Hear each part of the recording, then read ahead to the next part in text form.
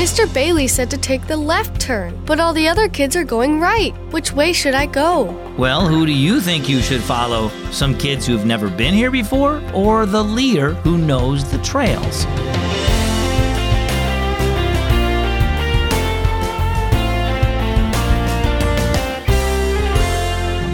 It's a great day here at Keys for Kids, and I'm so glad that you're joining me today. My name is Zach. When you go on a long hiking trip, you have to carry your clothes, food, a tent, and most importantly, some maps. That way you know the right way to go, even if someone else gives you bad directions. In the same way, you should follow God's word, even if everyone else is doing the wrong thing. It's not always easy to do, but it's always the best. In Matthew chapter 7, verse 14, Jesus says, "Small is the gate and narrow the road that leads to life, and only a few find it."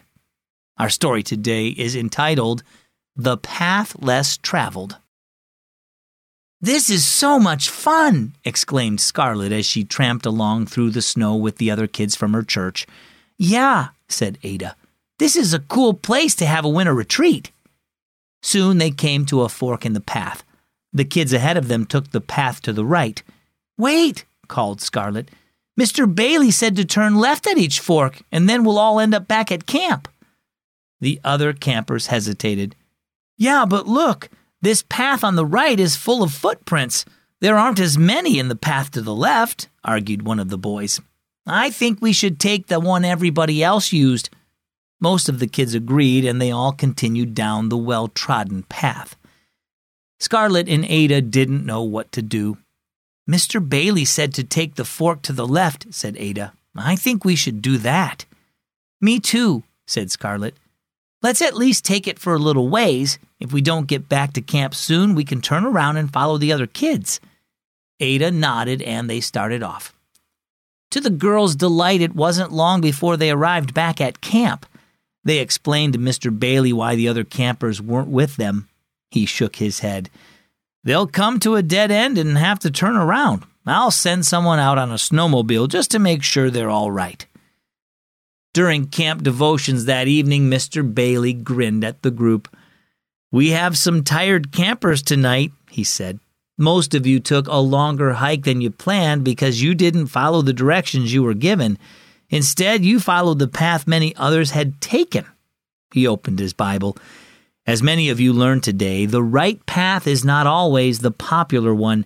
God's word tells us that many people choose the wrong path in life.